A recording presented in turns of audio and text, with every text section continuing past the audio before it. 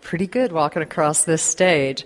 I want to welcome all of you, and our chairman of the board, Steve Elliott, and I will be up here to hand you your awards later on.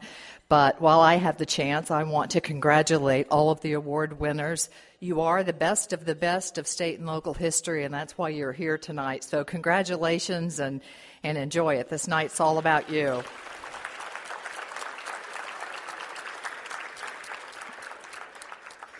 I want to introduce just a few people really quickly, and then you can eat, and our awards chair, Ken Torino, will take over in just a few moments.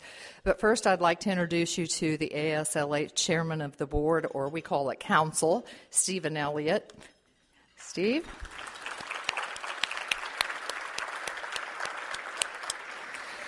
Our awards chair, Ken Torino. Ken?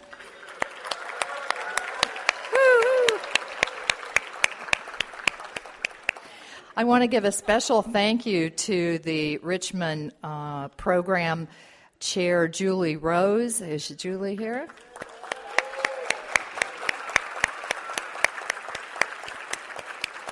And, of course, to Norman Burns and Paul Livengood, that's our co-host chairs, and I know they're both here.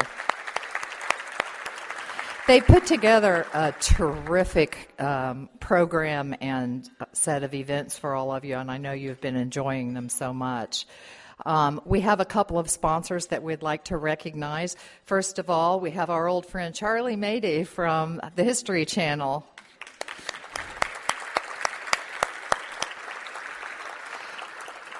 Charlie's been with us for a few years now, and the History Channel's been with us for a very long time. And you'll be glad to know, award winners, that the History Channel is paying for your meal. So thank you, Charlie.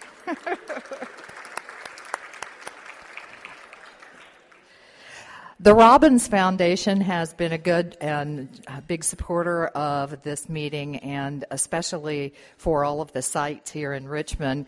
And their executive director, Bill Roberts, is retiring. And Bill, we'd like for you to stand and get our thanks.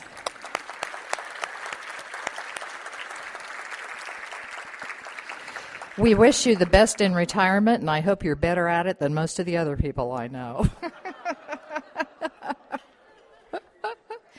And the Richmond CVB, Jack Berry, would you please stand? Above and beyond, absolutely. And then at last, I'd like to introduce Ford Bell, the president and CEO of the American Association of Museums, that's joining us this evening.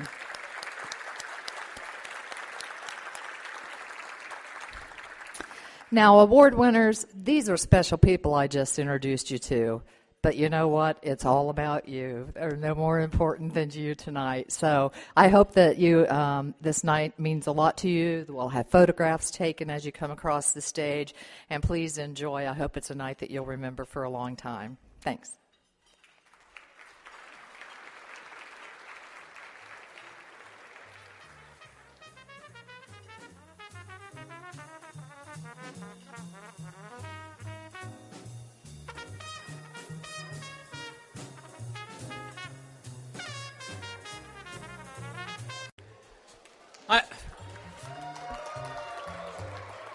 Hey folks, I'm Ken Torino. My day job is with Historic New England. I'm manager of community engagement and exhibitions. And it is my pleasure as chair of the Leadership in History Awards to introduce our speaker tonight. We are very, very fortunate, and I think we have to thank Paul for this again. He's been doing great with our speakers, for bringing Edward Ayers to us tonight.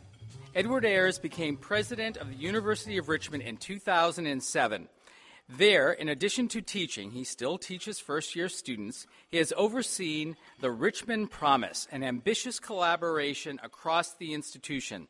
That work has attracted record numbers of excellent applications from around the nation and the world, inspired high levels of alumni involvement, initiated bold curriculum innovation, and strengthened ties between the university and the city of Richmond. Ayers has been named National Professor of the Year by the Carnegie Foundation for the Advancement of Teaching in 2003. Now, I think he's well known to many of you because he has written extensively on the Civil War and Reconstruction, winning numerous national awards, including the Bancroft Prize for Distinguished Writing in American History for his book, In the Presence of Mine Enemies, Civil War in the Heart of America, 1859 to 1863. A pioneer in digital history, Ayers created The Valley of the Shadow, Two Communities in the American Civil War, a book, CD-ROM, and website that has attracted millions of users. In addition, Edward Ayers also co-hosts a nationally syndicated radio show, Backstory. A fellow of the American Academy of Arts and Sciences, Ayers serves on the board of the American Council for Education, the National Humanities Center, and a range of historical and community organizations in Richmond. Join me in welcoming Edward Ayers. Thank you.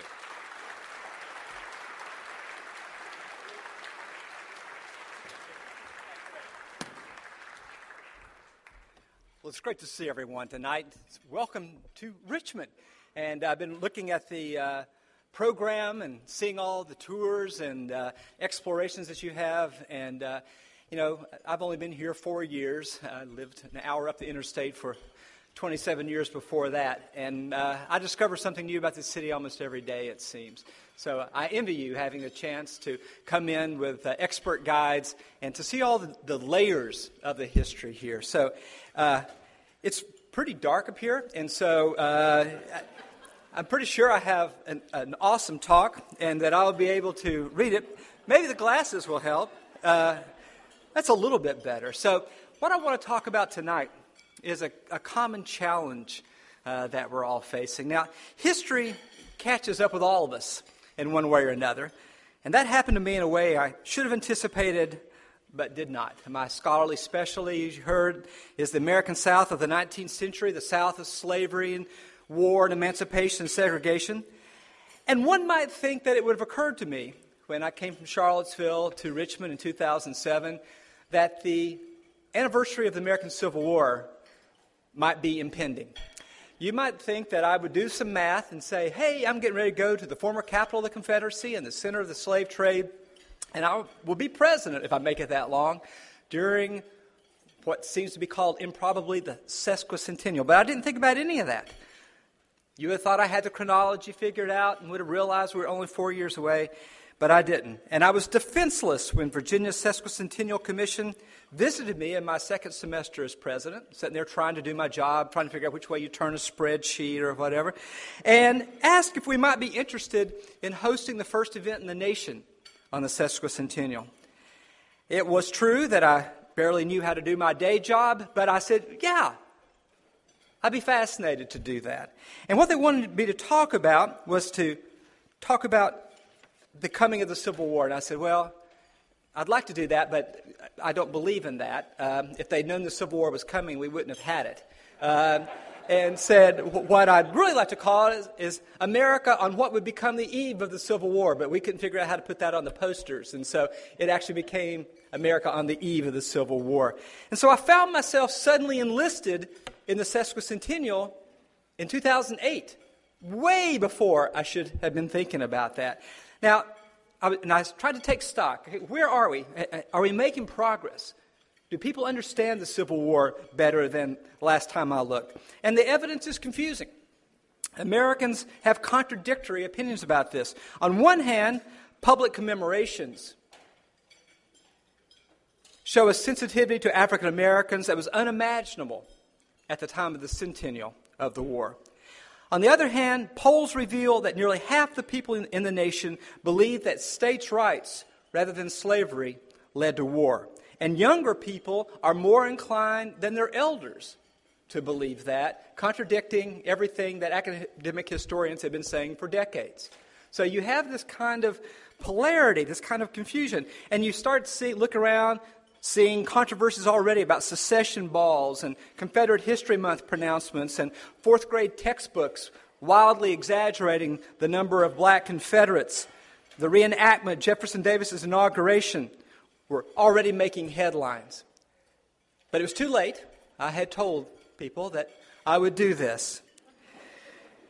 Now, I look back, okay, what might we learn from the past, being a historian and all, and I look back to the centennial. Then things seemed so much simpler.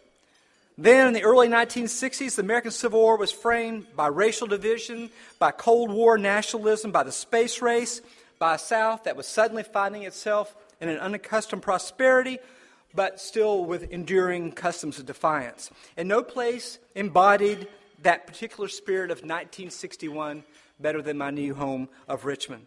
Virginia established the most active commission for the centennial and invested $1.75 million, real money back then, much of it for a new building in Richmond. And the building, which was just torn down recently, combined the elements of a department store, it's true, of a department store, a battlefield reenactment, and a UFO. It had a really sort of a saucer-like roof, and inside you found the cutting-edge technology that we might have been talking about here. This year's new theme is going to be Princess phones. They were picking up and listening to recordings, and electric maps showing things, and dioramas of battles going on. And then, just to spruce things up, a Mercury space capsule was perched proudly outside, reminding us, as you're thinking about the Civil War, also think about how we're going to beat the Russians. So you're having this symbol of a unified nation emerging from the crucible of a war a century before. But despite the impressive props and the setting, the centennial commemoration found itself in an awkward situation. The events began as Virginia's elected officials and largest newspapers continued to fight against the Supreme Court and the federal government. Massive resistance shut down schools in several districts between 1956 and 1959 rather than allow black children to go to school with white. The early centennial events of Virginia invoked states' rights, even as they celebrated a reunification of the nation. There was no mention of black Virginians in any of the materials from the Centennial Commission, which relegated slavery and black people to the shadows. The NAACP argued without effect that, quote, all that the Civil War was fought to preserve the Union and end slavery. No attempt to glorify the Confederacy can be valid, for it was founded upon slavery, the most immoral of all human relations. But the Centennial Commission did not budge. Few whites in authority paid attention, but over the course of the Civil War commemorations that followed that statement, the civil rights struggle reached its apogee. The anniversaries of Manassas and Gettysburg and Atlanta coincided with events in Washington and Selma and Birmingham. And as the pace of the black freedom struggle quickened, centennial activities slowed. The 35,000 visitors at Manassas in 1961 turned into 5,000 at Appomattox in 1965, only months before President Johnson signed the Voting Rights Act of 1965 into law. The Civil War centennial seemed irrelevant by the time that had limped to a close. Now, Virginia and the South have changed in profound ways in the 50 years following that centennial, of course. As you've seen, Richmond itself, a very dynamic place, 60 languages spoken in the local schools of Richmond and its region. And Virginia's Sesquicentennial Commission, the largest in the nation, was established in 2006, in large part because one of your own, Charles Bryan, the longtime head of the Virginia Historical Society, did his math considerably better than me and looked ahead and recognized, I bet 9 and 10 and 11 follow 7 and 8, and figured out those things. And began with its work with a statement that would have been unimaginable in 1961. Quote, it is important to know that it is not a celebration. There is no joy to be found in a war that caused the deaths of over 620,000 Americans, divided families, tore apart a nation, and left cities in ruin. Rather, it is a commemoration. It is a solemn remembrance of the Americans, men, women, and children, black and white from the North and the South, who lived, fought, and died for what they believed. I was proud to be an ally of such an enterprise as we planned our event. Now, it turned out, even though I told people when they came, you realize that this is America on the eve of the Civil War. Stonewall Jackson's a math professor. Robert E. Lee is in the United States Army. Jefferson Davis is in the United States Senate. There will be no guns in today's session, and yet people stayed. In fact, we had over 2,000 people from 26 states who gathered in our basketball arena at the University of Richmond in April 2009, the same arena where Barack Obama spoke a week ago today. My 16 fellow historians, academics and public historians alike, many of them from the city, did a great job of pretending not to know anything that happened after December 31st, 1859, which was their charge. Now, there's only so much Civil War to go around. I didn't want to use it all up on the very first event, so we did that. But actually, it was an intellectual discipline. And if they mentioned Abraham Lincoln, they got bonked on the head because they could not possibly have known that Abraham Lincoln was going to be president. And what people realized is that, boy, this whole antebellum idea that they're just sort of, is it time for the war yet? Was not the way it really was. And the most powerful moment came when Charles Dew of Williams College projected on one of the big screens a page from an account book of a Richmond slaveholder, Hector Davis. And people gasped when they saw that this one businessman had conducted transactions in the sale of men, women, and children of over $2.5 million in 1859 dollars in 1859. This one man. Now, that was powerful because people just said, this is not being linked now to secession thing. This is just a fact. This is a vast, vast business. And I've watched, and people seemed ready to listen to that and to accept this brute fact. The slave trade in Richmond was far larger than this, of course. It enveloped a large part of the central business district, a little bit farther down the street that way, about 6 blocks would have been a large part of the slave trade. And that trade was growing throughout the 1850s, gathering and shipping tens of thousands of people every month from across the Middle Atlantic states to New Orleans and Texas. Many merchants and bankers and suppliers who did not deal in slaves directly built businesses around their trade with the slave traders. The enslaved people who lived in Richmond worked in some quite modern occupations, ranging from iron and tobacco to flour and tourism. And people were ready to listen to this and ready to listen that the North was not ready to wage a war against slavery, and all the different talks pointing out that immigration was the big theme. And people said, I've never thought of the Civil War that way. It's not just all cut and dried. I always quote my mom at any talk I give, who was a 5th grade teacher for 30 years, and I told her I was going to get a PhD in history. She says, what for, honey? We already know what happened.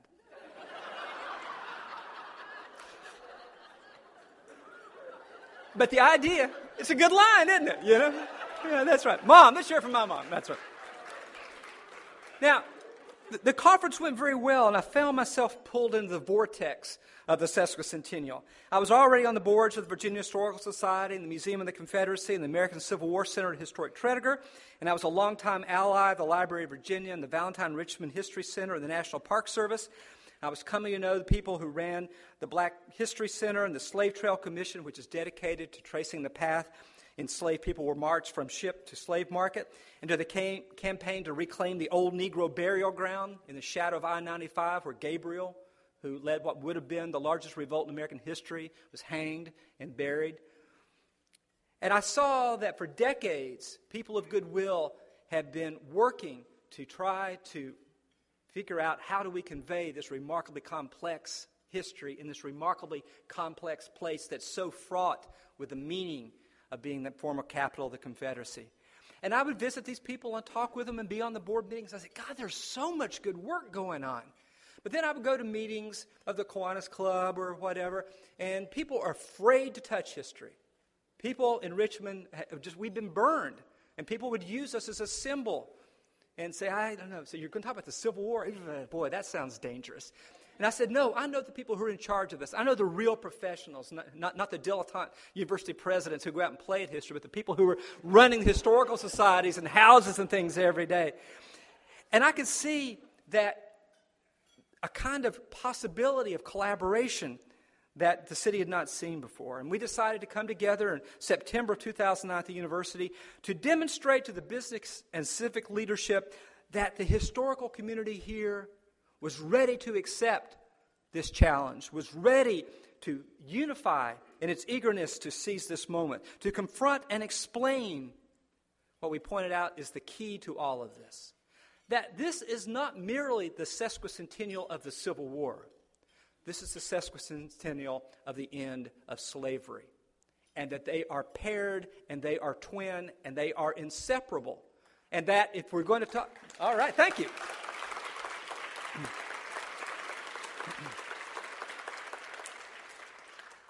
And we told the 200 leaders who came about this what we call the future of Richmond's past. That Richmond was uniquely positioned to commemorate those anniversaries, that we had a historic burden, a responsibility, a place that had been the epicenter of this vast struggle. The key events happened beneath our feet here. They are ours, we said, and we owe it to ourselves and to our children and visitors from all over the world to tell the story here, honestly and fully. Those events let us understand many generations that came before and many generations that have come since.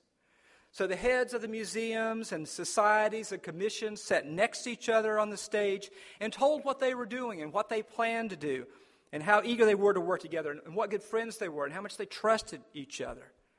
And they wanted to present a coherent story of the Civil War and emancipation. The city leaders were surprised and relieved to see that the caretakers of the different parts of the city's past were friends and allies and collaborators. Our history has divided us for generations. But maybe we thought now our history could unify us. If we had the courage to look it square in the face, then maybe history would be the vehicle by which we could have understanding. We brought in 2 experts to listen to what we said and to help us think about how we might best proceed. And I'm happy to announce that the one I'm getting ready to quote is with us tonight, Lawrence Peugeot, who's head of the Birmingham Civil Rights Institute. And we asked him to come in and listen to all this and interpret in real time. What are you hearing? What might we do? What steps might we do? We got the goodwill. What do we do? He gave us our best laugh and our most memorable line when he's on stage. He said, "I want to tell you folks, you're sitting on a landmine. I mean a gold mine." And we knew that he was right both times. And we had the clear sense that this could blow up, that people not of goodwill, that people who weren't willing to listen, people who thought this might just be political correctness or economic development or whatever, could do it. But we also knew it's a gold mine, maybe for economic development. We can all use it these days, but also because it was simply our moral responsibility. Race is still the explosive material in American life and history and culture, and the Civil War often provides the fuse, a way for people to use our history to wage some other war.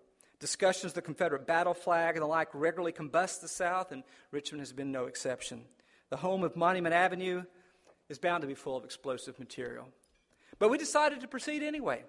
We agreed to host conversations all over the city, at community centers and African American churches, and at the 3 universities of the city, mine, Virginia Commonwealth University, and Virginia Union.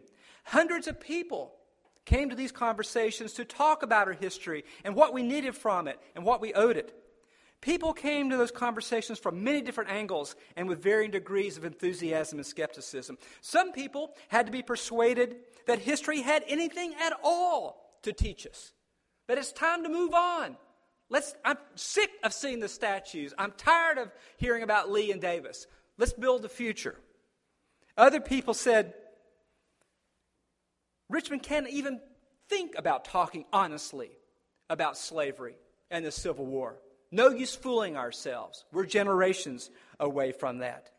Some people had to be persuaded that the whole thing wasn't simply an exercise in white liberal self-flagellation. We didn't try to push any particular agenda except to insist that there is no way through this history except through it. You can't walk around it. You can't wish it away.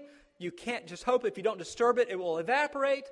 It has been sitting here for generation after generation, living and growing, taking different shapes. We're going to have to step up. We insisted, a radical concept, that actually knowing what happened matters. That you can't just be throwing slogans around. You actually have to show some evidence. How do you know that other than your granddad told you? Okay?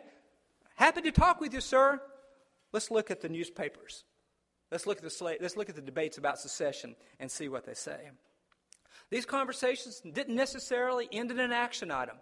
They were intrinsically useful. They were their own purpose, and they continue today. But we decided that we also needed to show people what a truly inclusive history might look like. There was nowhere else in the United States where people were talking about emancipation and the Civil War the same way that Richmond was. So we could not hold up some other place as a model. So we decided to hold ourselves up as a model to ourselves, or as a mirror to ourselves, to see what kind of city we wanted to be. Could we make that happen just for a short time? Could it be a place with the resegregation that has ravaged American cities? Could it be a time that could be overcome, at least for a moment, long enough to understand each other? We would create Civil War and Emancipation Day in April 2010, and every one of the partner institutions would be open for free, and we would run free shuttle buses among the various sites stretched across the entire city. We would offer free canal boat rides and Segway rides. I never really asked about the liability issues on that, but we did it anyway. The poster says, "Richmond, come see your history in action." And record crowds attended the site of the slave trade, down below the roar and rumble of I-95, as well as the Maggie Walker site, the home of the first black female bank president in the United States, as well as the American Civil War Center. And every one of these historic sites saw a more integrated audience than they had ever seen before. And the Maggie Walker home hosted more visitors that day than the day of its dedication ceremony. Here's a brief video of what that looked like. Just before the break of day, just before the break of day, just before the break of day, give me Jesus. On behalf of our 15-plus partners in the future of Richmond's past, we want to welcome all of you, to our inaugural Civil War and Emancipation Day. When it was discovered that slaves were profitable for the merchants and the business people in this country, racial slavery was born. And we're still living with it. Our goal today is to begin the process of making that story visible to all of us. We know that the American slave trade tore apart families, ending marriages, separating parents and their children.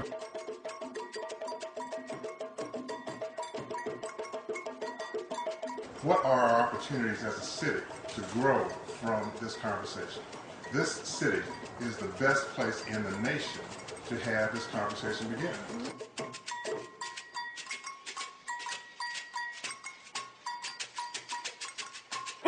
Alabama John Cherokee, they put him on a Yankee ship. Alabama John Cherokee, again he gave the boss the slip. Alabama John Cherokee, way-yo. Alabama John Cherokee, way-yo.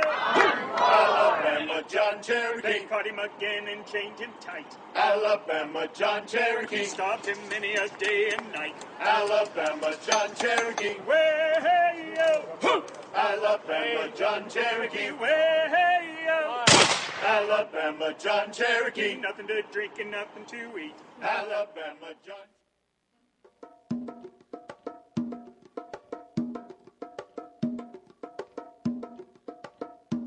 Don't you wanna go to that land? Don't you wanna go to that land where I'm bound, where I'm bound?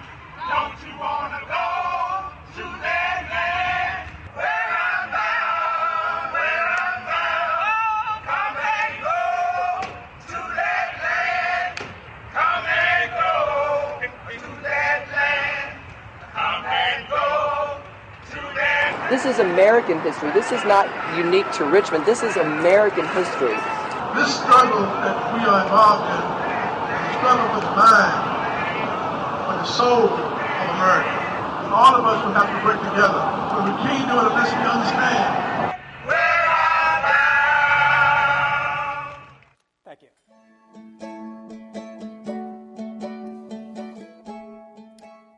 Now, this past April, we had an even larger second annual Civil War and Emancipation Day, expanding throughout more of the city. And the Future Richmond's Past was adopted by Venture Richmond, a progressive alliance of community leaders, providing a home for the excellent coordinator of the program. We raised money from local corporations and businesses and individuals in the city who were eager to keep the momentum going, generally passing the money on to partners who could use $5,000 to do something that they had not been able to do otherwise. Now, along the way, I found myself invited to speak over and over again to different audiences, trying to explain what we're doing. And as I was thinking about my talk tonight and sort of looking at all these things, I realized different kinds of language for different kinds of audiences. I was invited to give a talk that I said in my own head. I didn't actually tell anybody what the title was, but in my head it was, "Why the Heck Should I Care About Your Civil War?" Which I spoke to the Islamic Cultural Center and the Virginia Asian Chamber of Commerce. And they invited me to come in and talk about that. And really, there's a real question. Why should they care? And it's a good question for all of us to ask ourselves. It's not just because it happened, it's on their calendars. Unfortunately, a lot of the Civil War is really tacky. The recycling of the same images and stories and fourth-hand arguments, the memorization of the same sequence of battles, and the Monday morning quarterbacking, the license plate and chess sets and bobbleheads. And too often we reduce the Civil War to a ball game, the gray team versus the blue team, in which the field conditions or the good substitutions or whatever seem to be what the point is. But this trivialization makes people wonder why they should care about the Civil War. I don't care about a flanking maneuver. What else you got? But when we broaden our vision to recognize the two anniversaries of the Civil War and Emancipation, the freedom of 4 million people, when we recognize that they are in fact the same story, the tired old Civil War reveals itself as a matter of global importance and of enduring importance. Had it won its independence, after all, the Confederate States of America would have been one of the most economically and geopolitically powerful nations on earth, and explicitly based on perpetual bondage. American slavery had never been stronger than it was in 1860. The South by itself stood as the fourth richest economy in the world. Its enslaved population was worth more than all the factories and railroads and banks in the nation. The products produced by enslaved labor accounted for 80% of all American exports. The Confederacy's success would not only have fractured the world's largest, most dynamic, and most open democracy, but it would have established a model of economic development and industrialization based on forced labor. So successful was their economy that the leaders of the South had long talked of expanding their empire to absorb Cuba and other parts of Latin America, perhaps including Mexico. And even with the destruction of the Confederacy in 1865, the American South ended up serving as a model for South African apartheid. If the model had been instead the perpetual enslavement of 4 million people, the course of world history would likely have been profoundly different. People elsewhere in the world would have wondered whether large democracies could long survive and whether industrial development really required free markets and labor. The Civil War matters, in other words, because it was a war of global significance at a crucial point in world history. We've been too close to it to see all that it was. It was the war in our backyard, and so we've grown too familiar with it, content with digging up artifacts. We need to step back a moment to see it in its full dimensions. The Civil War was the catalyst for the most important event in this nation's history, the end of bondage for 4 million people who'd been held in slavery for more than 200 years, longer than the Civil War is from us today. Their freedom, which followed by 100 years of segregation and the poverty and injustice that grew out of that segregation and grows out of it today, is the greatest thing that has ever happened in this nation. Emancipation came later than it should, and it did not come with the spirit and aid it should have come, but it came nevertheless. African Americans seized the moment. They seized the moment when their children could not be sold from them at any moment, when men and women could not be whipped with impunity. The enslaved people made themselves free by rushing to the United States armies at the very first chance, beginning at Fort Monroe in May of 1861, before the first battle. I was challenged early on, well, Ed, seems very nice, the twin histories and all that, but you can't really be talking about that now because you don't have emancipation until 1863. I said, no, you have emancipation before Manassas, when 3 men risked their lives to go to Ben Butler at Fort Monroe. And when black men fought 200,000 strong, they made a crucial difference in the outcome of the war. So the Civil War is at the heart of what this nation is about: freedom and respect and possibility for all Americans. The beginning of the United States we live in today began with emancipation and with the 14th Amendment that soon followed, that established the baseline for what it means to have due process, what it means to be and to become an American, for your children to be born American. If we don't tell the story of that freedom, the story that puts emancipation at the center of the Civil War, we are betraying our own moment in history. And if we do put freedom at the heart of the American story, fully acknowledging the slavery it replaced, and fully acknowledging the reality and dimensions and horror of that slavery, we strengthen what is best about America. The freedom of African Americans, their struggle against every kind of obstacle to build their churches and schools and families and business communities, is the freedom of all of us. To the extent that the freedom of any America is not fulfilled, none of us is truly free. To the extent that all Americans and their unique histories in this country are respected and told and understood and honored, we are all honored. And to the extent that those stories are not told, we are all diminished. Thank you.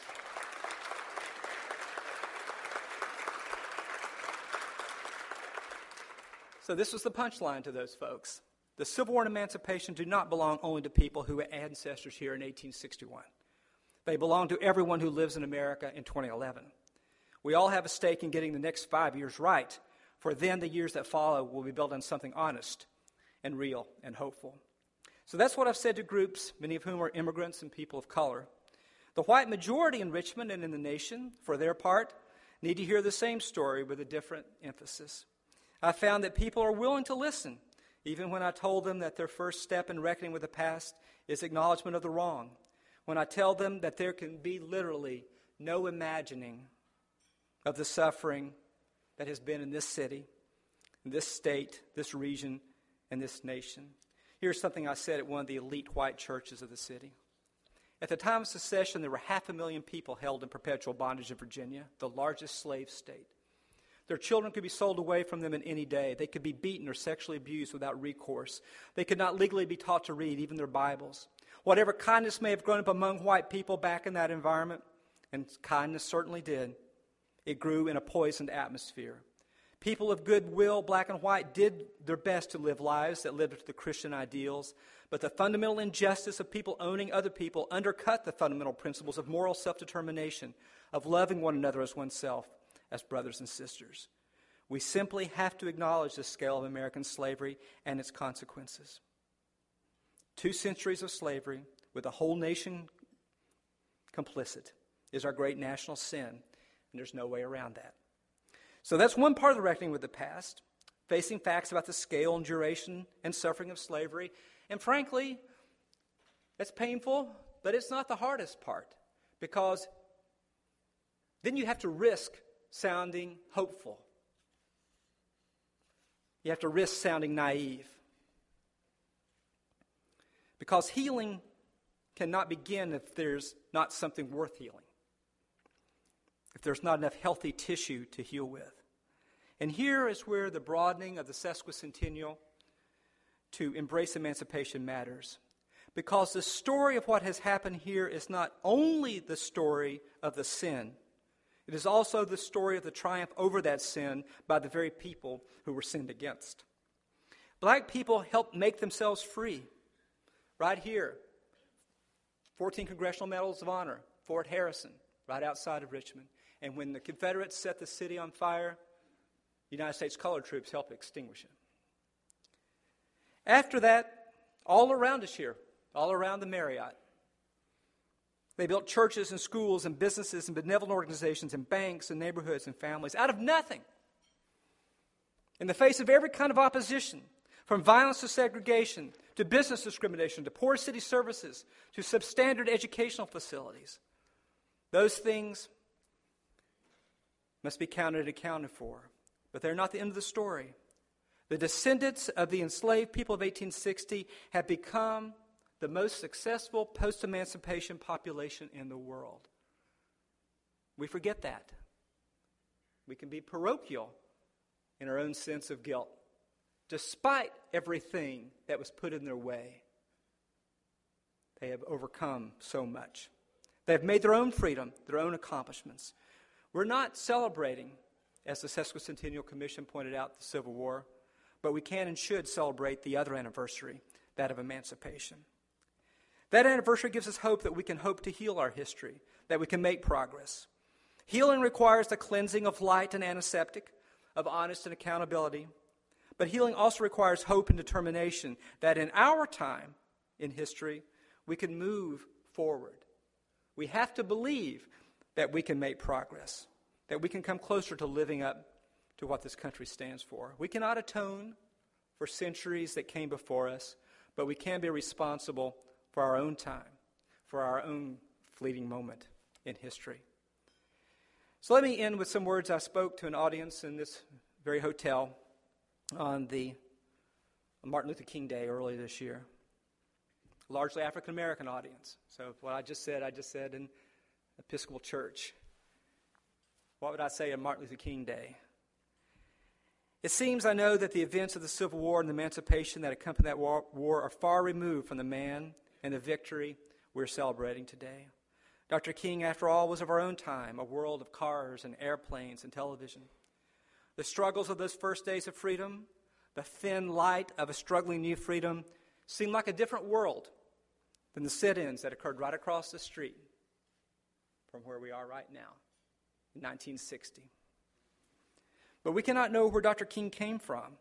We cannot understand our own city's freedom struggle unless we understand emancipation and the century of consequences that followed it. How in the world did we get from the desperate injustice of slavery and the century of injustice that followed it to the great moral revolution led by Dr. King and other African-American Southerners? Where did Dr. King and his tens of thousands of allies all across the South get the confidence, the wherewithal, the determination to drive the black freedom struggle? Where did they get the moral strength? This is missing in large part from the story we even teach our children. It doesn't make sense. I remember when I went to the Atlanta Olympics in 1996, celebrating Martin Luther King, but they gave no sense of what he had actually done, of what he'd actually overcome, because we didn't want to talk about that. It's just the greatness. But how, through the darkness of 100 years of segregation, is the foundation laid for the greatest moral revolution in this country, the civil rights struggle? It's a mystery, I think, to most Americans to figure out how that happens. And it happened from the churches and the schools and the businesses and the families created in the decades after emancipation that sustained a world of pride and accomplishment and determination in which against every obstacle black leaders could emerge. And these are the people who would set the South free from the segregation and disfranchisement it had created to contain and constrain them. If you get a chance to go through Maggie Walker's home, just a few blocks from here, her walls are lined with portraits of Booker T. Washington and W.B. Du Bois and female leaders. And what I said is that we can't find our way into that parlor. She was born in slavery. Somehow we have to figure out, how do we tell the story from emancipation through Maggie Walker in the turn of the century to the civil rights struggle? You can't do it if you just say, I'm not interested in that Civil War stuff. I'm not interested in that emancipation stuff. I'm interested in the 20th century, the century of triumph. But it comes from roots. It comes from somewhere. And it comes from emancipation. So all these are parts of the story of the Civil War and emancipation. It is 2011, and it is 1861. I've learned now to live in parallel times. We're kind of a quiet time in the war right now, after that Manassas thing. But we think that maybe they'll start moving on our city in the coming year. We'll see how that works. We have years of anniversaries before us. Years when we have the attention of people that we don't usually have. We've seen the attendance at all our organizations here increase during the sesquicentennial. I know we'll do our best to take full advantage of this responsibility, that no matter where we live, we will connect our local stories, our state stories, to these big stories that help give the fullest significance to the work that you folks do every day, and for which I'm grateful. Thank you.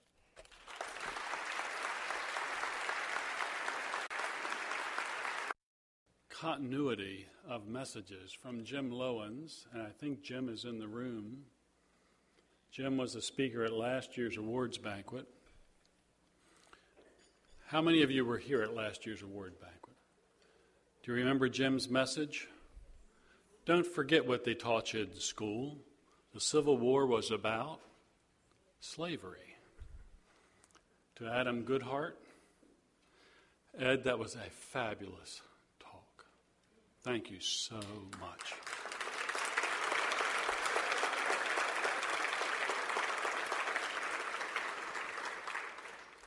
Now, I'm just learning you can't read what's on the... it doesn't show up.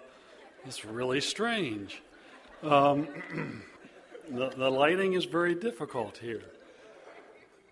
I hope I have it memorized. Every so often, but not necessarily every year, AASLH awards an award of distinction. The award of distinction is given by AASLH, this is tough, in recognition of long and very distinguished service to our field. Recipients are noted for exemplary contributions to state and local history and are recognized nationally as leaders in their field. The individuals must have demonstrated the highest standards of performance and professional ethics. Past winners have included, great list here, Bill Alderson, Ed Alexander, Bob Richmond, Charlie Bryan. Heady company indeed. Tonight, we honor Dr. Dennis A. O'Toole.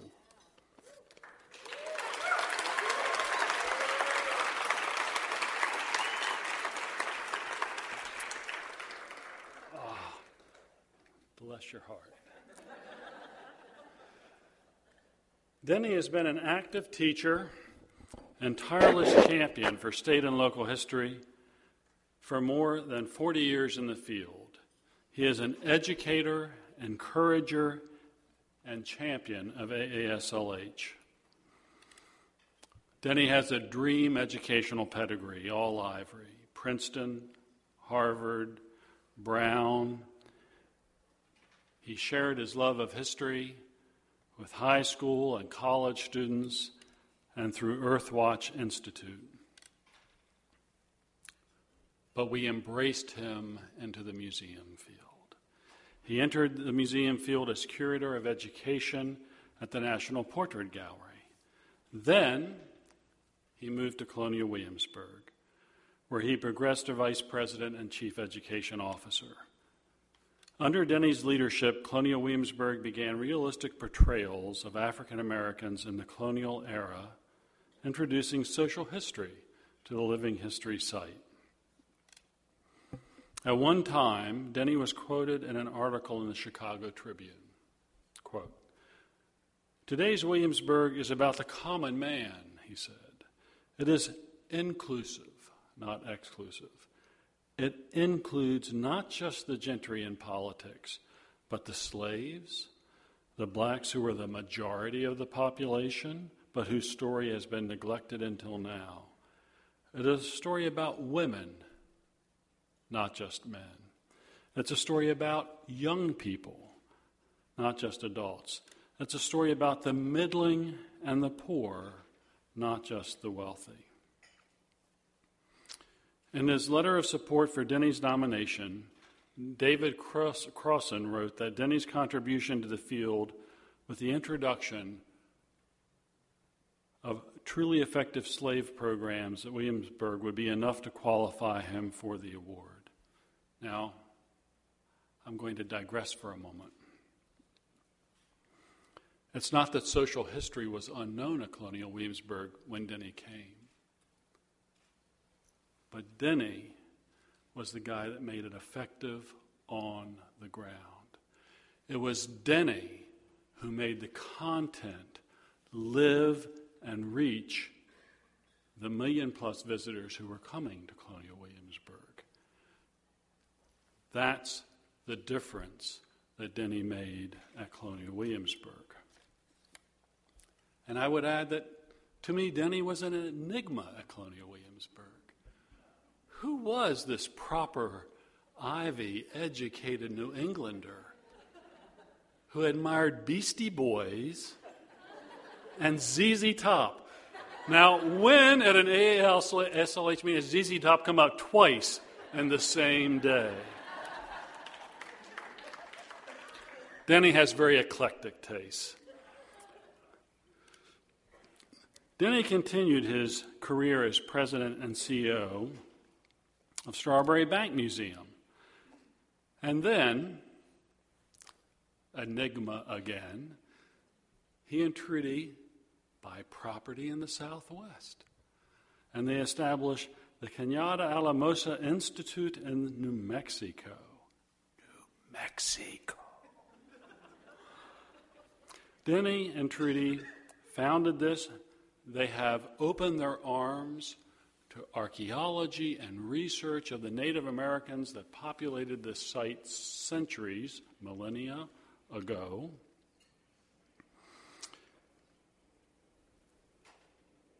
Is this not enough? But Denny is an educator, and perhaps his most lasting contribution to the field is in the hundreds of professionals who have been mentored by Denny in the Seminar for Historical Administration and in his other roles throughout his career. At one session at this meeting, a young man came up to me and on his knees said, "I can't stay till Friday night. I have to get back to a board meeting. But would you please tell Denny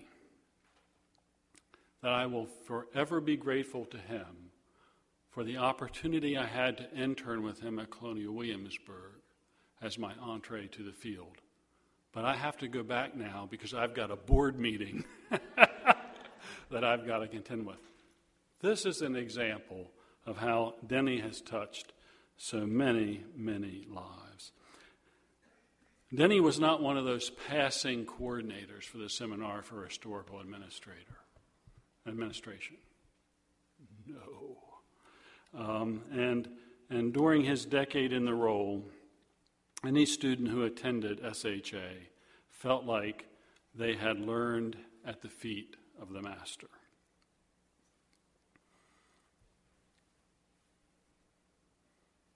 Active in the field, teaching AASLH. Denny has been a tireless, persevering advocate for this association that serves our profession so well. He has served it in leadership capacities over the years. He drafted the gift of history. He has led the charge for the AASLH Endowment Fund. And in addition to this, he also, although I'm not sure, you should give all of this to us, AAM, he works for the National Endowment for Humanities, you could give all of that to us. You wouldn't have to do that. When his nomination, this award is one of those things that does not come up annually, and it is carefully vetted and parsed. When Denny's nomination came up and it made the rounds, the only thing that came up was, yes. Yes. Denny sets a high standard for professional and personal commitment to the work of state and local cultural institutions. He continues to invest his energy in education, history, and historic preservation, the environment, lifelong learning. We are delighted tonight that part of Chuck Longsworth's leadership team at Colonial Williamsburg is here with us tonight. Denny, Bill Roberts as CFO, me, and department heads. Denny's predecessor as Senior Vice President and Chief Education Officer, Bob Burney, and his wife, Margaret. Department heads, Connie Graft, Pam Pettengill, Christy Coleman, who you saw in the video. If I asked people in the audience to stand who knew Denny through Colonial Williamsburg, Strawberry Bank, the Seminar for Historical Administration, And if you just damn love Denny, everybody in this room would stand. It'd be a love fest. So, how do I sum up Denny? He is an enigma. But when I think of Denny O'Toole, I think Denny is a guy who has been driven by content, connecting the content to visitors and audience, by building teams, and Denny was really a team builder in my experience with him.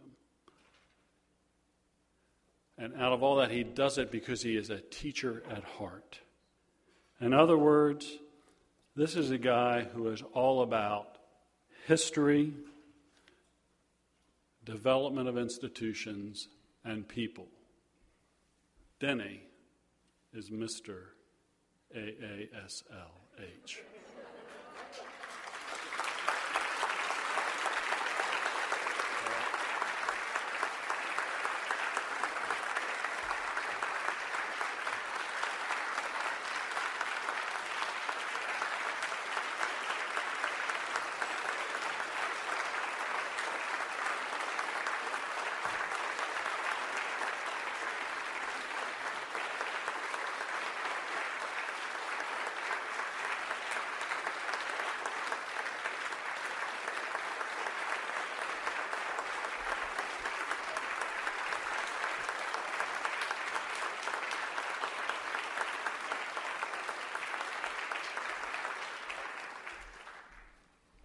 Steve, that was out of control.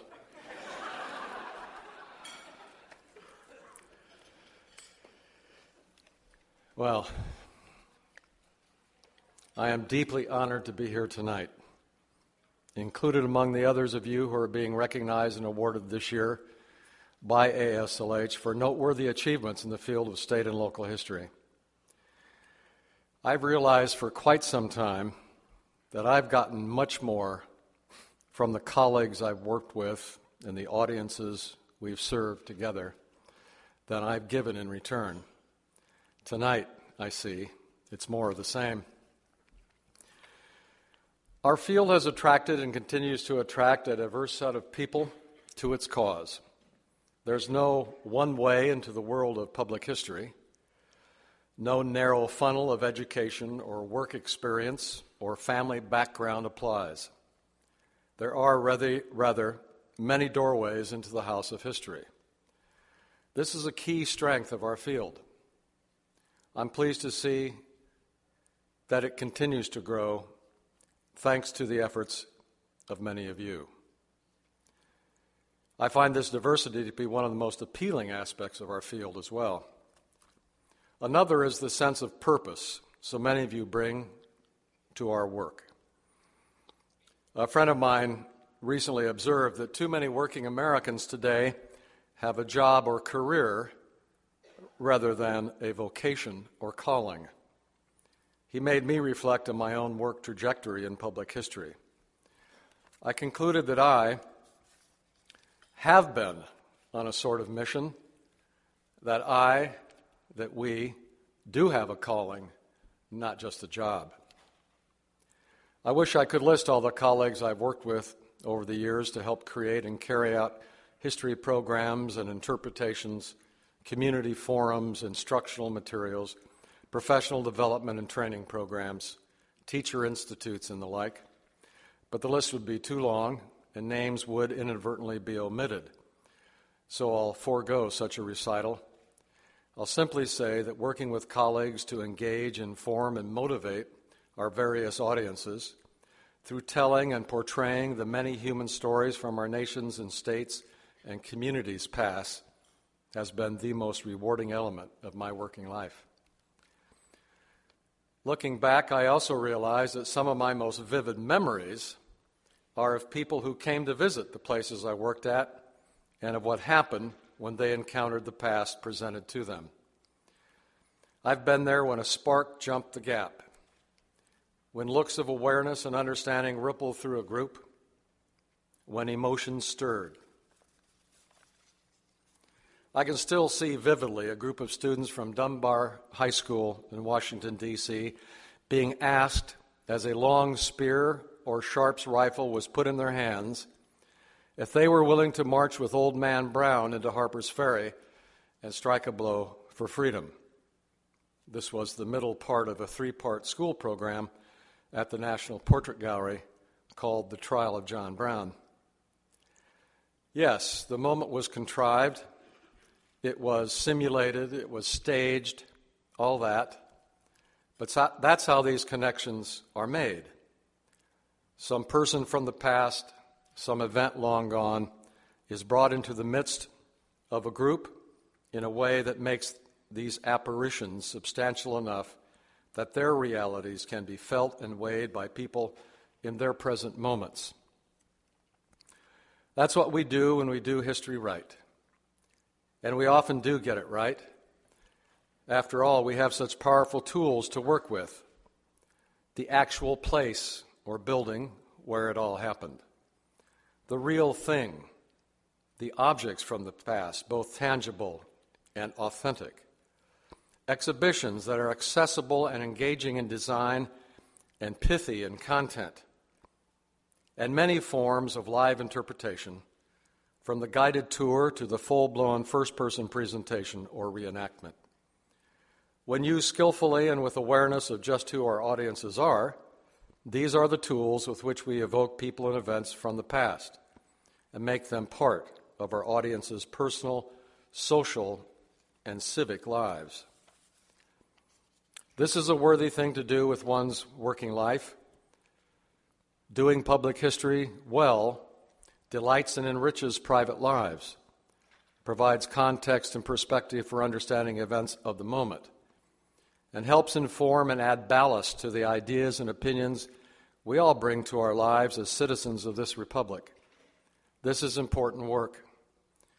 I hope for the good of our society that you continue to labor in your part of the public arena and that you continue to find your work deeply satisfying, as I have, despite the heavy challenges that face you in these difficult times. The civic well-being of the communities you serve depends on it.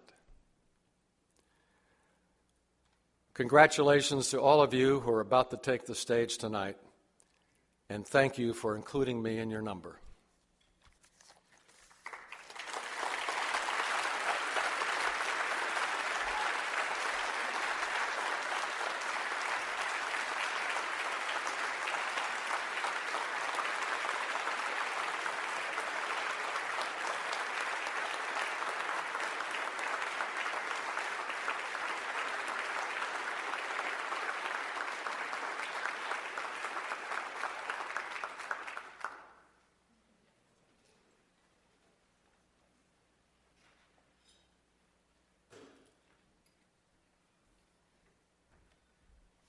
I know many of you in the audience are here to honor Denny tonight, but we do want to acknowledge that his family is with us at this table here. They've come in. Thank you.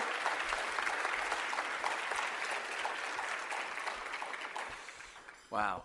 I have to just say on a personal note that I was introduced to Denny at Colonial Williamsburg, and he's one of the reasons that I'm here tonight, too.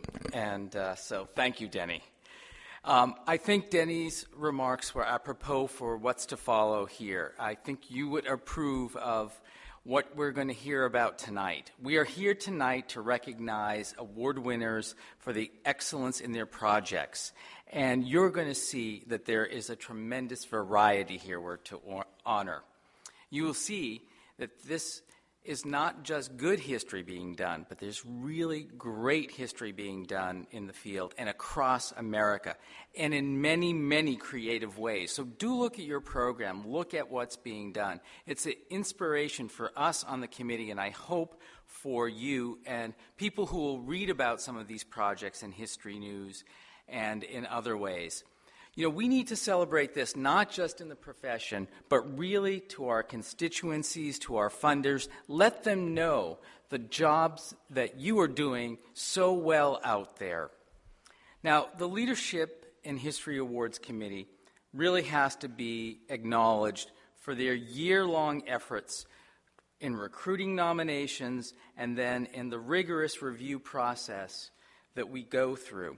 And we've been really working on that to streamline it, make it easier for people. We've been trying to do new things to promote the awards. How many of you attended Awards-a-Palooza today? I hope some of you went to see films. Okay, good. That was something new we're trying. So I'm going to ask all the state reps and the regional reps to stand and for you to acknowledge the hard work that they put through. So you all stand. Come on.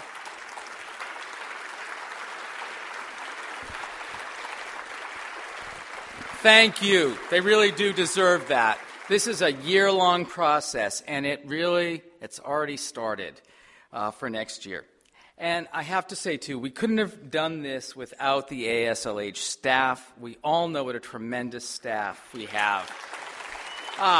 But I do have to really, I have to particularly thank Bethany Hawkins. Where's Bethany? There she is. Stand up, Bethany. Bethany keeps us in line, keeps us on track. We wouldn't have been here tonight without Bethany, so thank you, Bethany.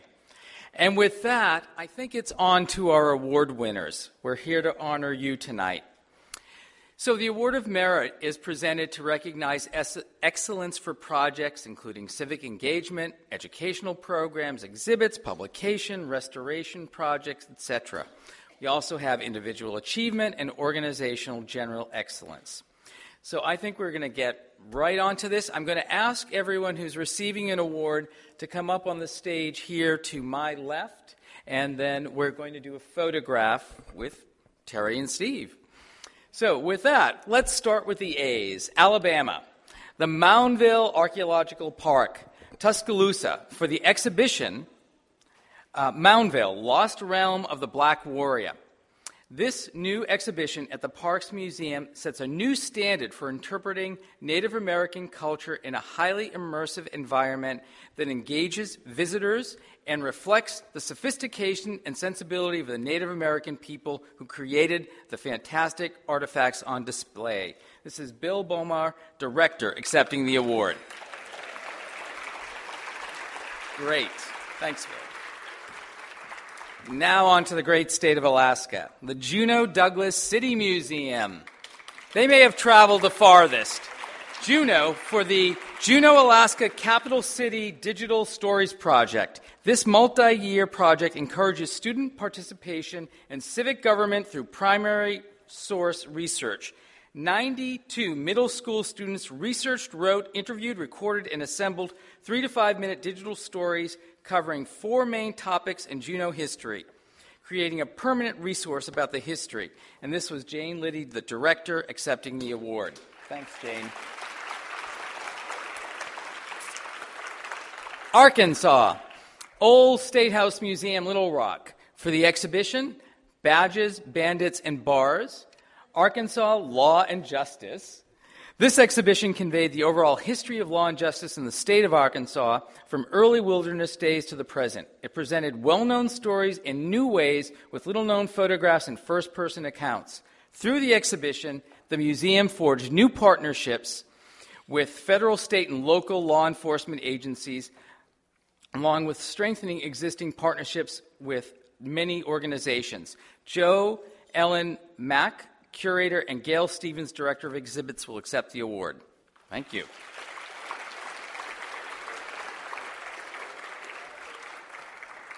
Colorado, La Plata County Historical Society, Durango, for the Home for History project.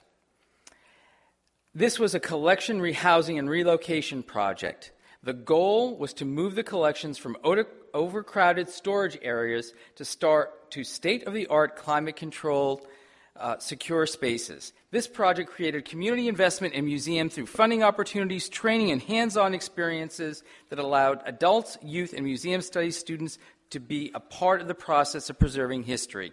Carolyn Bora, director of the Animas Museum, accepting the award. Thank you.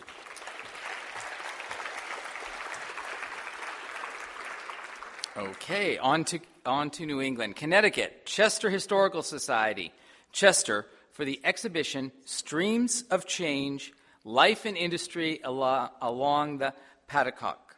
This all-volunteer organization purchased an historic Griswold mill and spent 10 years fundraising, renovating, and adapting the structure to serve as a museum for the community. This exhibition marked the opening of the building in 2010. And Frank Hubbard, president, will accept the award. Thank you.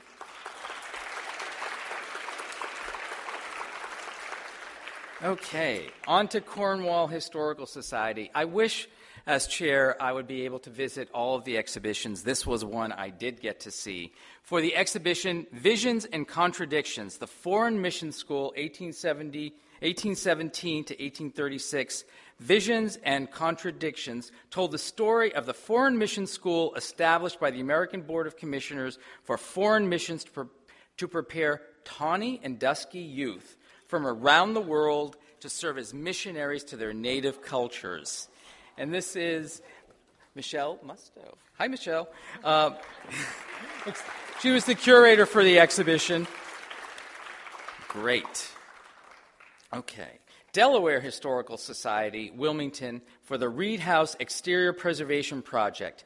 Between July 2009 and June 2010, the Delaware Historical Society directed a $1.1 million exterior preservation and restoration of its signature Reed House and Gardens.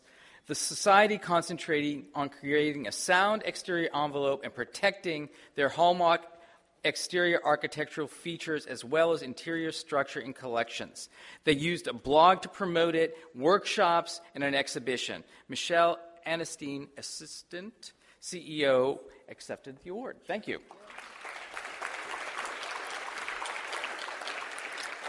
And now on to Georgia. Barry L. Brown and Gordon R. Etwell, Athens, for the publication Crossroads of Conflict, a Guide to Civil War Sites in Georgia. This was based on a comprehensive survey of sites by the Georgia Civil War Commission, 350 sites bringing the experience of the war to life. They also created online resources and GPS coordinates to get people there, and accepting the award is Barry L. Brown.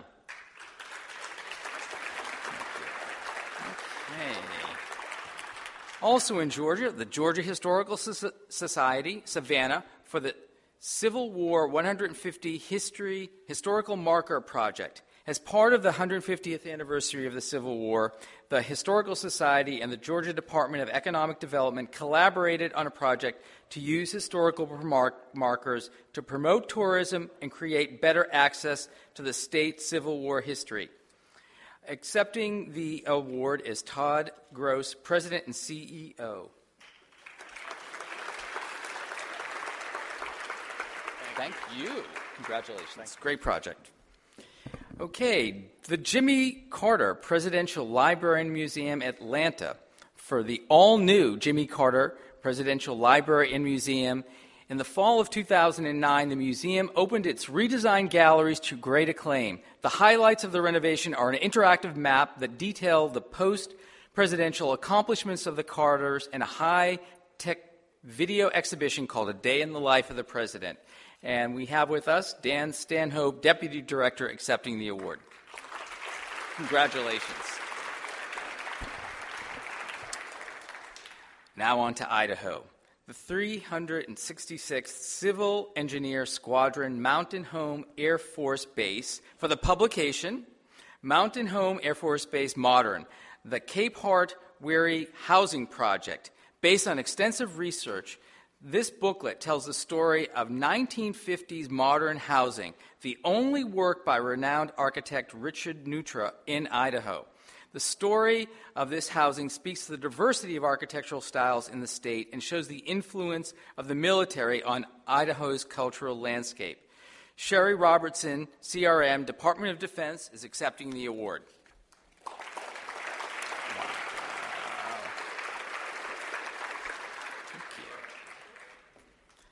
Also in Idaho, the Basque Museum and Cultural Center, Boise, for the exhibition Hidden in Plain Sight, The Basques. This exhibition was a true community effort, and its creation involved people of Basque descent throughout the Boise community as well as from the native Basque country. The exhibition honors the Basque immigrant ancestors and the struggles, hardships, and uncertainties they endured in immigrating to the United States. The exhibition traveled to Ellis Island Immigration Museum in New York and then opened at the Basque Museum.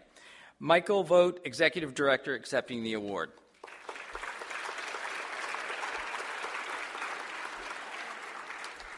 Congratulations. Also in Idaho, the Idaho State Historical Society Boise for the exhibition Governing Idaho, how people and the politics shape our state. Created as part of the restoration and expansion of the Idaho State Capitol, the exhibit provides a history of the territorial state government along with an explanation of how the state government works. Janet Gallimore, Executive Director, accepting the award.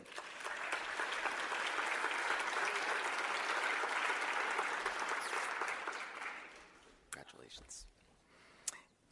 Indiana, for the Indiana Historical Society, Indianapolis. For the Indiana Experience, the Indiana Historical Society is blazing a trail and setting an example for its peer organizations on how to break the mold of what historical societies have traditionally offered the public. The Indiana Experience brings the Society's vast collections literally to the fingertips of individuals and group audiences of all ages and backgrounds. Elise Scroggins, Director of Exhibitions, Research and Development, and Jeff Mills, Director of Exhibitions, and someone I don't know. Dan Shockley. Sorry, Dan Shockley. There he is. Will accept the award.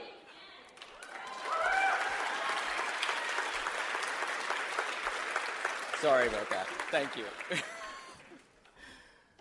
Congratulations. Kentucky, the Kentucky Historical Society, Frankfort. For the publication, Abraham Lincoln and Kentucky, this is the one you stepped down, and Kentucky and the Contested Legacy of Jefferson Davis. These two special issue of the organization's scholarly quarterly, the Register of the Kentucky Historical Society, deserves recognition for their innovative approaches and sound contributions to a neglected part of the Commonwealth's Civil War history. The broadly significant and intricate interrelationships of Abraham Lincoln and Jefferson Davis and their native states. Russell Harris, Senior Associate Editor, and Dr. Nelson Dawson, Editor, will accept the award.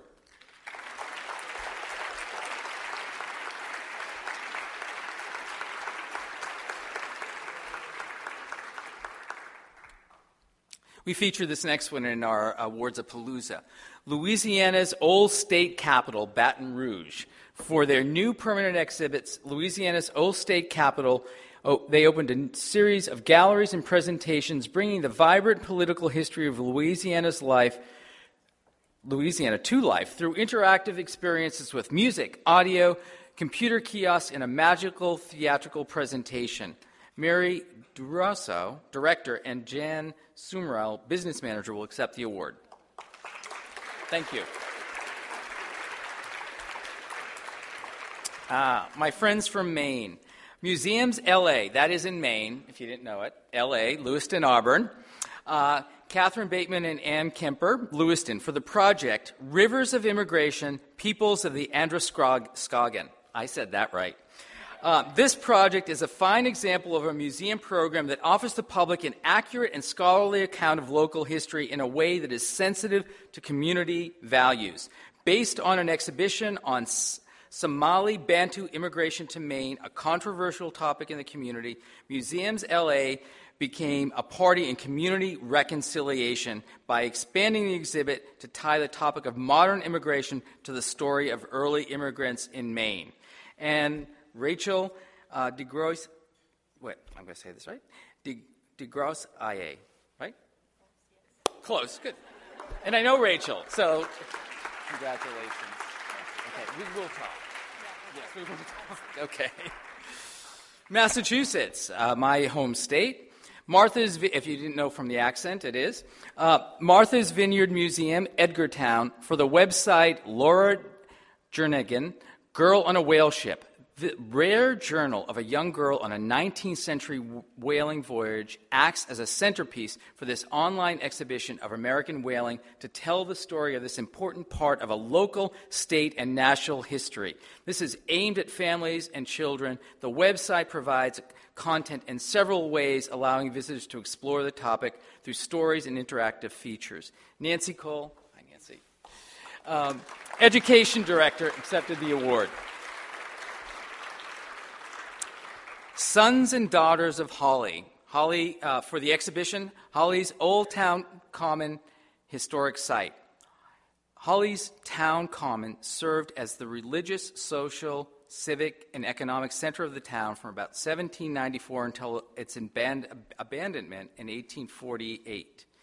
The all-volunteer group erected a kiosk and 9 interpretive signs along a trail that leads visitors through what is now a forest to cellar holes, wells, and other evidence to rediscover this vanished settlement. John Sears and Ray Gatto accepting the award.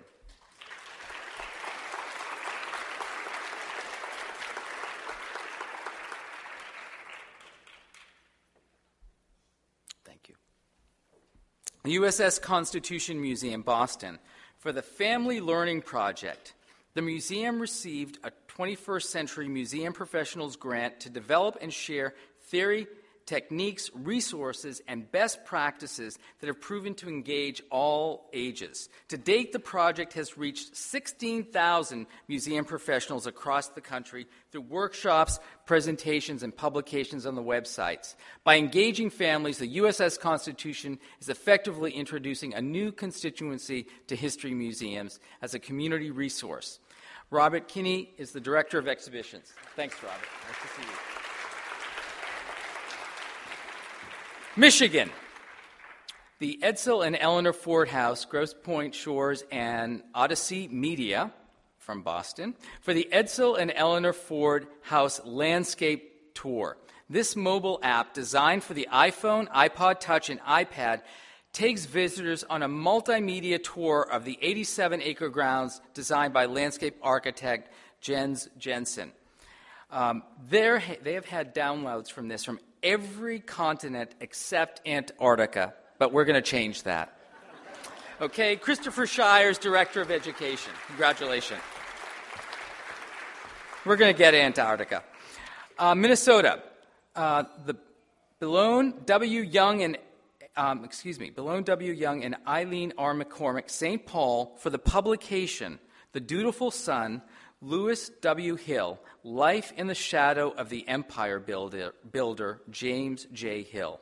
This is the first book-length biography of Lewis W. Hill, second son of the man behind the construction of the nation's third transcontinental railroad, the Great Northern Railroad. Lewis's story is very important, too, and he did such things as promote Glacier National Park, keeping the Great Northern headquarters in St. Paul, reviving the St. Paul Winter Carnival, and many other things. John Lindley with the Ramsey County Historical Society is accepting the award.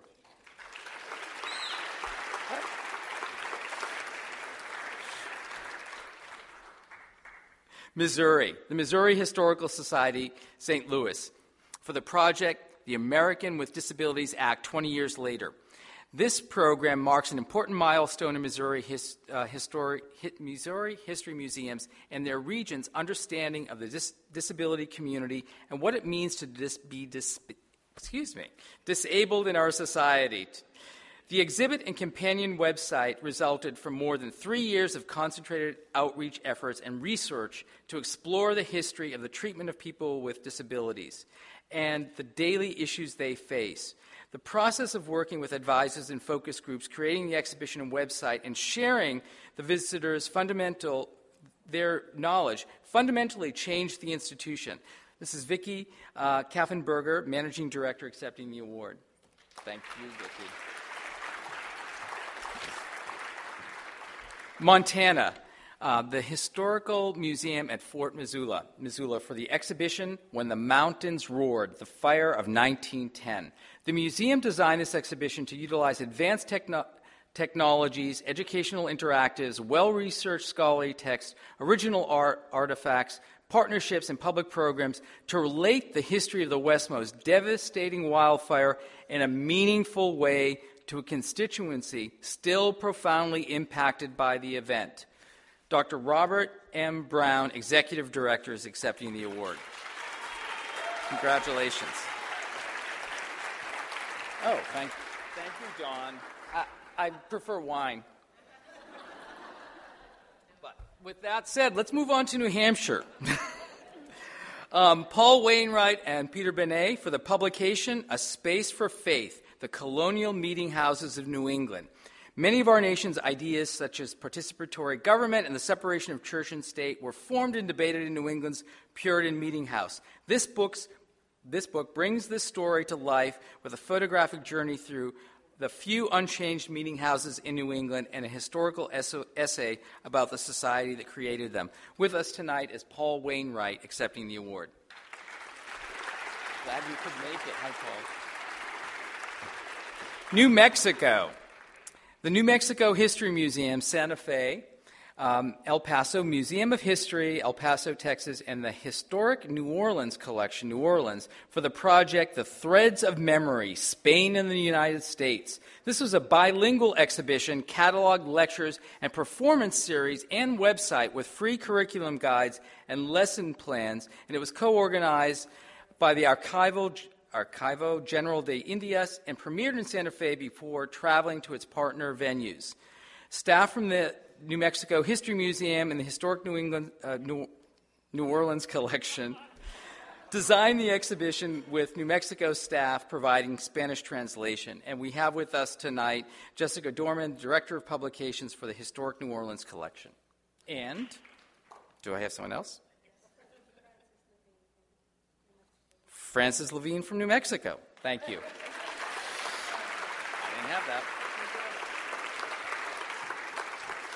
New York, the New York Historical Society and El Museo del Barrio. New York for the exhibition, Nuevo New York, 1613 to 1945. This exhibition explored centuries of interaction between New York City and the Spanish-speaking world, initiated by the New York Historical Society in collaboration with El Museo del Barrio, where Nuevo York was on view. Joining us today is Marcia Reven, Vice President of History Exhibition, accepting the award. Thank you. North Carolina, the Greensboro Historical Museum, Inc., Greensboro, for the exhibition Voices of a City, Greensboro, North Carolina. This exhibition shares the far-from-ordinary history of Greensboro, emphasizing what is distinctive while connecting the story to the larger American narrative. Curators consulted nearly 300 primary and secondary sources. Citizens completed over 1,100 surveys, and staff elicited feedback from 2,100 residents and consulted more than 20 scholars. The exhibition offers a fresh new answer to the fundamental question that every history museum must answer: who makes history? And we have with us Susan Joyce Webster, Register Curator, accepting the award. Thank you.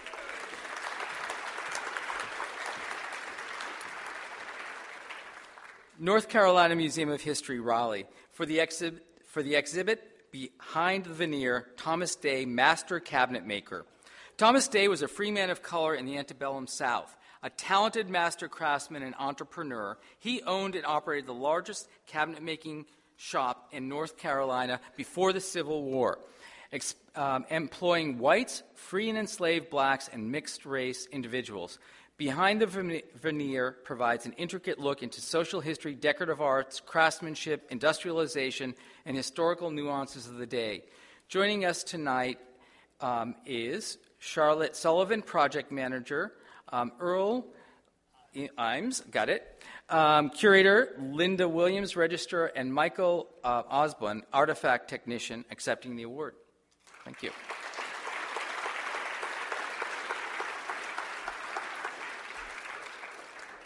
Congratulations.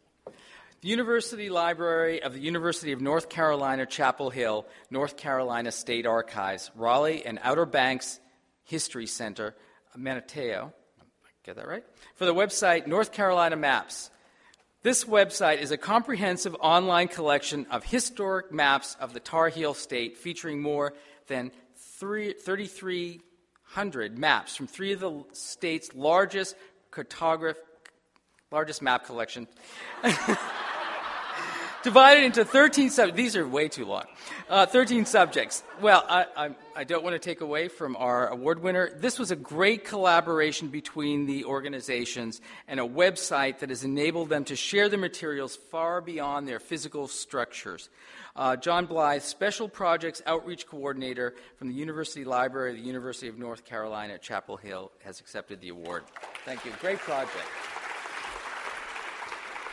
I just want to go back for a minute. How many were there from Massachusetts? There seemed to be a lot. Oh, never mind. Not enough.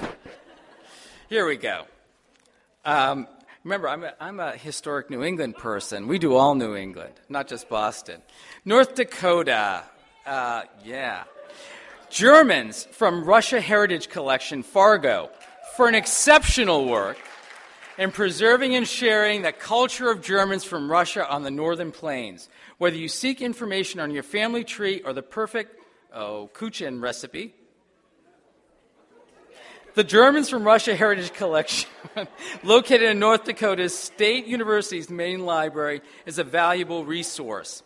So with us is Claudia Berg, yes, Expansion and New Initiatives Coordinator with the State Historical Society of North Dakota. Congratulations.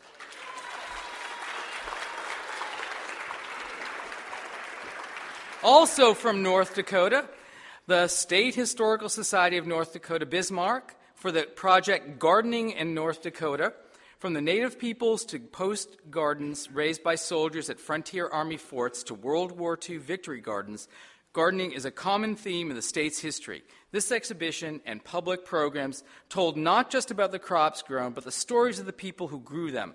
Following its time in Bismarck, the exhibition will travel to all corners of the state. And with us is Ginya Hessler, Curator of Exhibitions at the State Historical of North Dakota.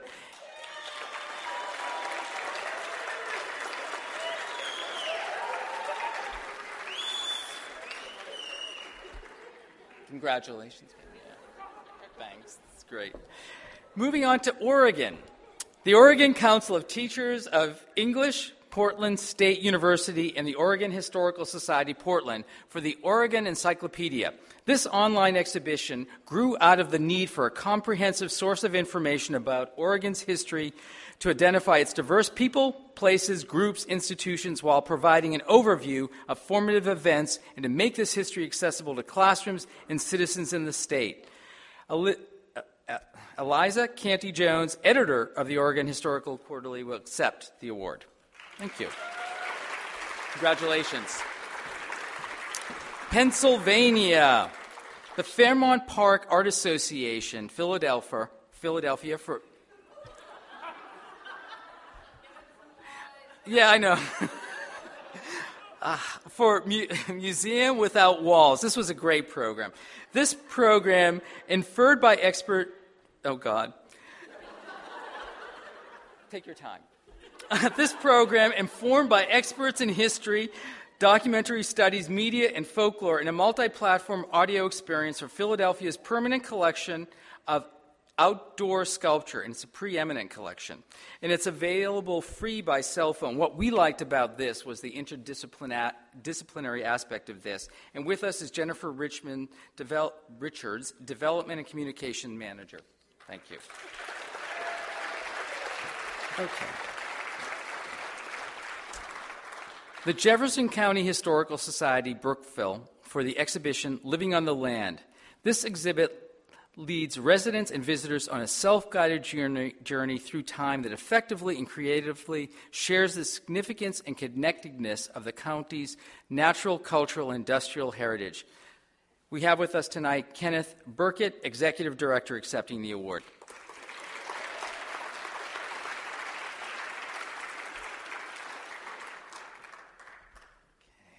Also from Pennsylvania, the Pennsbury Manor, Morrisville, and the Pennsylvania Historical and Museum Commission, Harrisburg, for the exhibition William Penn, The Seed of a Nation.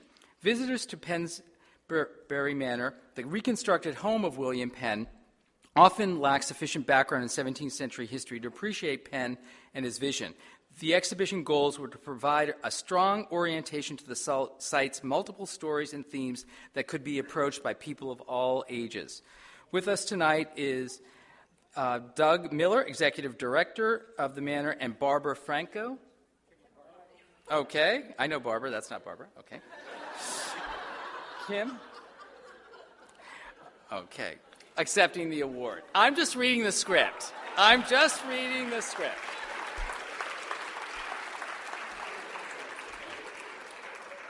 Congratulations. Sorry about that. Okay. No, thanks, Doug. Our past chair of the committee, he knows. He told jokes. I don't do them. I just make mistakes. Pennsylvania Historical and Museum Commission, Richard C. Saylor, Michael J. O'Malley III, Kimberly L. Stone, Ted Welk, Christy Gather, and Tom Giles, Harrisburg, for the publication, Soldiers to Governors, Pennsylvania Civil War Veterans Who Became State Leaders. This book brings to life the personal stories of 6 Pennsylvania governors who were Civil War veterans, and it chronicles their lives, military experience, political triumphs, and defeats. And we have with us, yes, Richard C. Saylor and Barbara Franco, Executive Director, Pennsylvania Historical Museum Commission.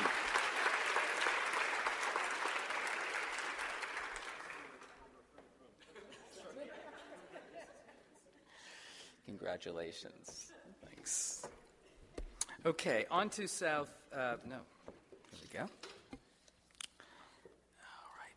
The Wharton Ezereck Museum, and I hope I pronounced that correctly, the University of Pennsylvania Rare Book and Manuscript Library, Philadelphia, the University of Pennsylvania's Architectural Archives, Philadelphia, and Hedgerow Theater Media for the project Wharton Ezereck and the Birth of the American Modern. This was a major exhibition and series of events focused on Wharton Ezereck, an artist whose distinctive synthesis of art, theater, dance, and design forged an example of American modernism. And we have with us tonight Paul Eisenhower, Executive Director, Curator, accepting the award. Paul. Sorry, thank you. Congratulations. South Carolina. Historic Columbia Foundation, Columbia, for the project Connecting Communities Through History. Designed as a multi-year investigation of 6 historic neighborhoods within downtown Columbia, this initiative resulted in an interactive website, wayside signage, historical walking and driving tours, brochures, and public programs, and John Scherer, Collections Interpretation Director, accepting the award.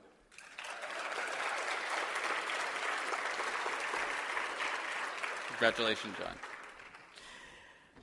Okay.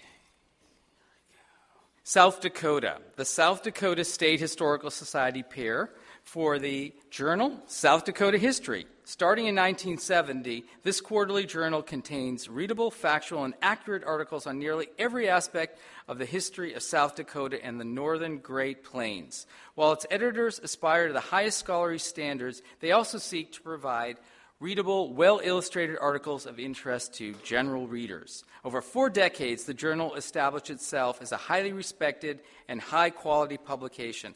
Jay Vogt, Executive Director, accepting the award.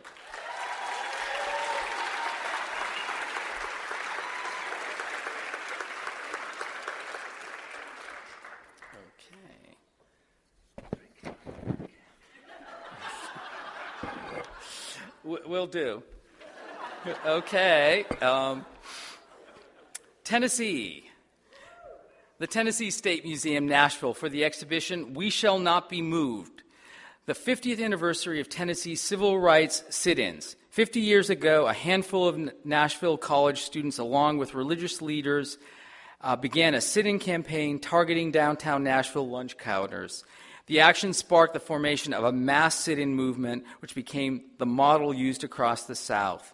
and the staff partnered with the Nashville Student Movement Legacy Foundation on public programs, teachers' workshops, and first-person interpretation. And with that, we have George Graham Perry III, Curator of Social History, accepting the award.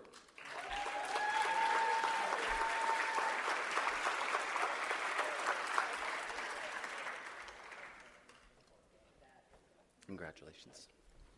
For Texas, Donald S. Frazier, Abilene, Texas, Dr. Andrew Hillhouse, Columbia, Missouri, and Ann Ball Riles of Birmingham, Alabama. For the publication, Love and War, the Civil War Letters and Medical Book of Augustus Ball. Love and War is not your typical Civil War letter collection. It is a fascinating set of letters between a husband and wife, but also details the experience of an increasingly disillusioned physician.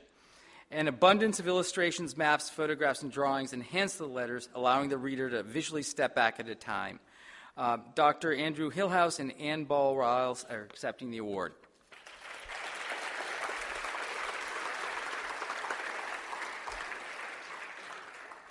The Texas Historical Commission, William McWhorter, Laura Newcomer, Bob Brinkham, Dr. Stephen Sloan, Lois Myers, and Eleanor Mays. Okay, for the Texas in World War II initiative, the Texas Historical Commission launched this multifaceted, multi-year program to honor and preserve the history of Texans who served in the armed forces during World War II and the contributions made on the home front.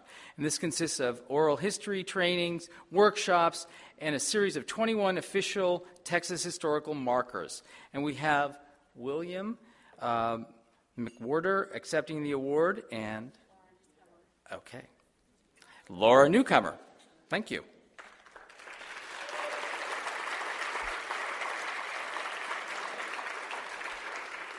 Congratulations. Star of the Republic Museum in Washington on the Brazos State Historic Site, Washington, for the website txindependence.org. This website seeks to reintroduce Texans to the history of Washington on the Brazos, the birthplace of the state, and it brings the story of the Convention of 1836 to life and introduces the men who founded a new nation by making the history accessible to every classroom in Texas free of charge. David Shaler of Edu Web will accept the award.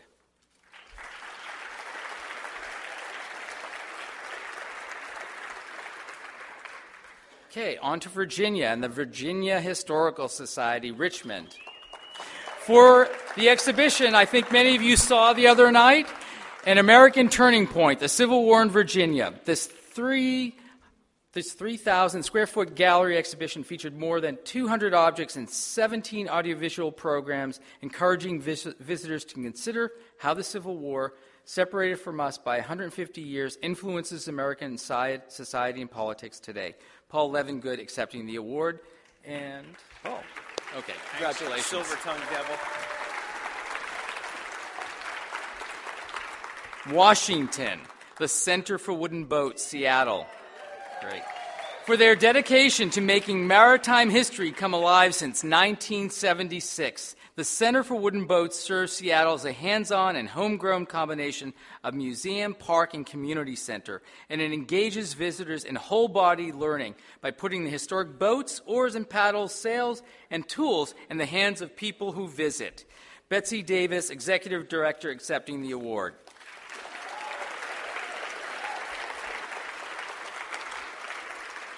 Also from Washington, the Museum of History and Industry, Seattle, for the multimedia project Mohi Minutes. Mohi Minutes is a series of 2 to 4 minutes video segments broadcast on YouTube, and it highlights the vast collection of artifacts, documents, and photographs in the museum's collections, as well as explores Seattle's neighborhoods, landmarks, and historic hot spots.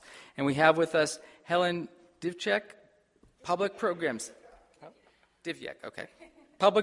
Manager, accepting the award. Thank you. And Washington's Women's History Consortium and Washington State Historical Society, Olympia, for the Washington State Women's Suffrage Centennial Commemoration. Working with a 15-member advisory board, the consortium planned a multi-pronged commemoration that would reach each resident statewide through exhibition, projects, and events. And they created many opportunities for local communities to be involved. And we have with us Shema Stevenson, coordinator, accepting the award. Thank you.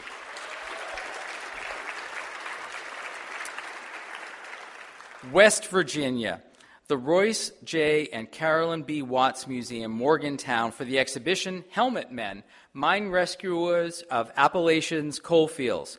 Helmet Men explores the development of mine rescue teams in the United States, particularly the Appalachian region, by focusing on the roles of rescue team members and the transformation of mine rescuers from uncoordinated events into organized group operations. And we have with us Danielle Petrak, museum coordinator and curator, accepting the award.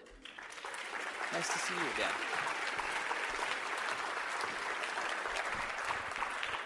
Wisconsin, the Wisconsin Historical Society Press, Madison, for the publication Wisconsin's Own 20 Remarkable Homes. This book tells the story of the considerable contribution Wisconsin's historic homes have made to American residential architecture, and this is done through beautiful photographs, line drawings, and watercolors of the elevations of the houses, along with floor plans, etc. The authors worked to provide an in-depth view of each home, including the influences of the time and the impact of the growing industries and aesthetic tastes. Ellsworth Brown, director, accepting the award. Congratulations.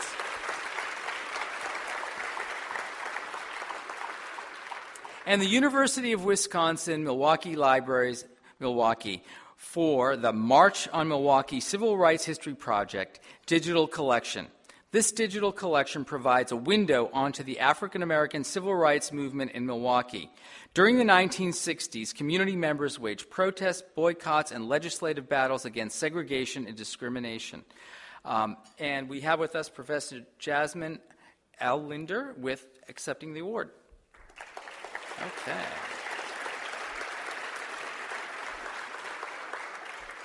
Congratulations. And now we're going to go on to our WOW winners. Several years ago, we came up with this name as a temporary name, and we were trying to think of something that was, maybe a little more creative, but then we went back to it and said, these awards really did wow us.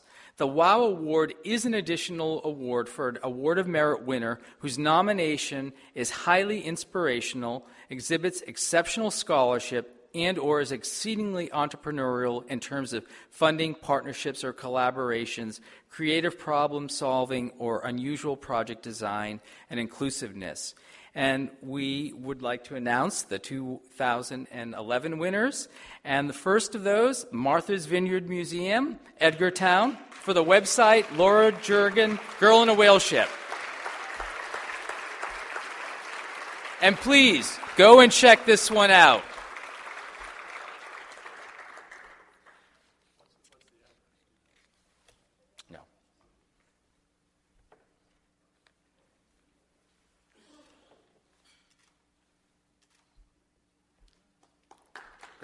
Congratulations. And also, the North Carolina Museum of History, Raleigh, for the exhibition Behind the Veneer, Thomas Day Master Cabinet Maker. Now, I do want to mention here that the North Carolina Museum of History would like to acknowledge the Curator of Decorative Arts, Patricia Phillips Marshall, who worked passionately to bring the life, craftsmanship, and accomplishments of Thomas Day to the world, and passed away suddenly after the exhibition opened.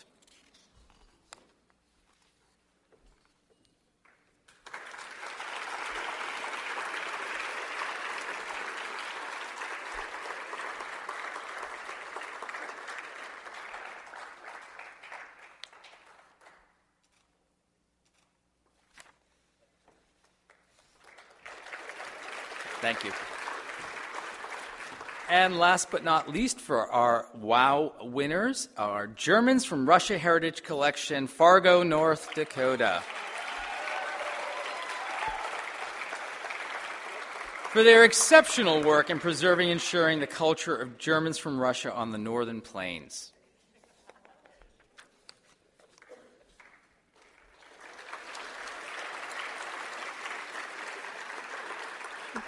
Congratulations.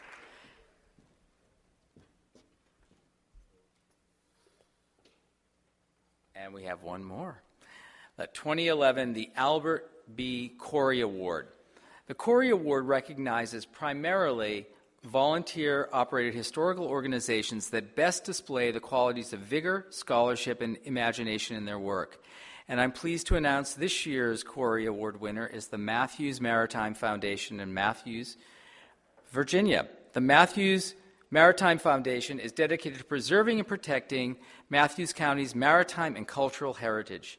The all-volunteer organization developed the Heritage Trail, a 90-mile water trail highlighting the cultural, environmental, and maritime heritage of Matthews County. They received grant funding and county government support, routed the trail, documented the site, and did public programs. It served as a wonderful model for communities wanting to share the history of their important waterways. Thank you. Congratulations.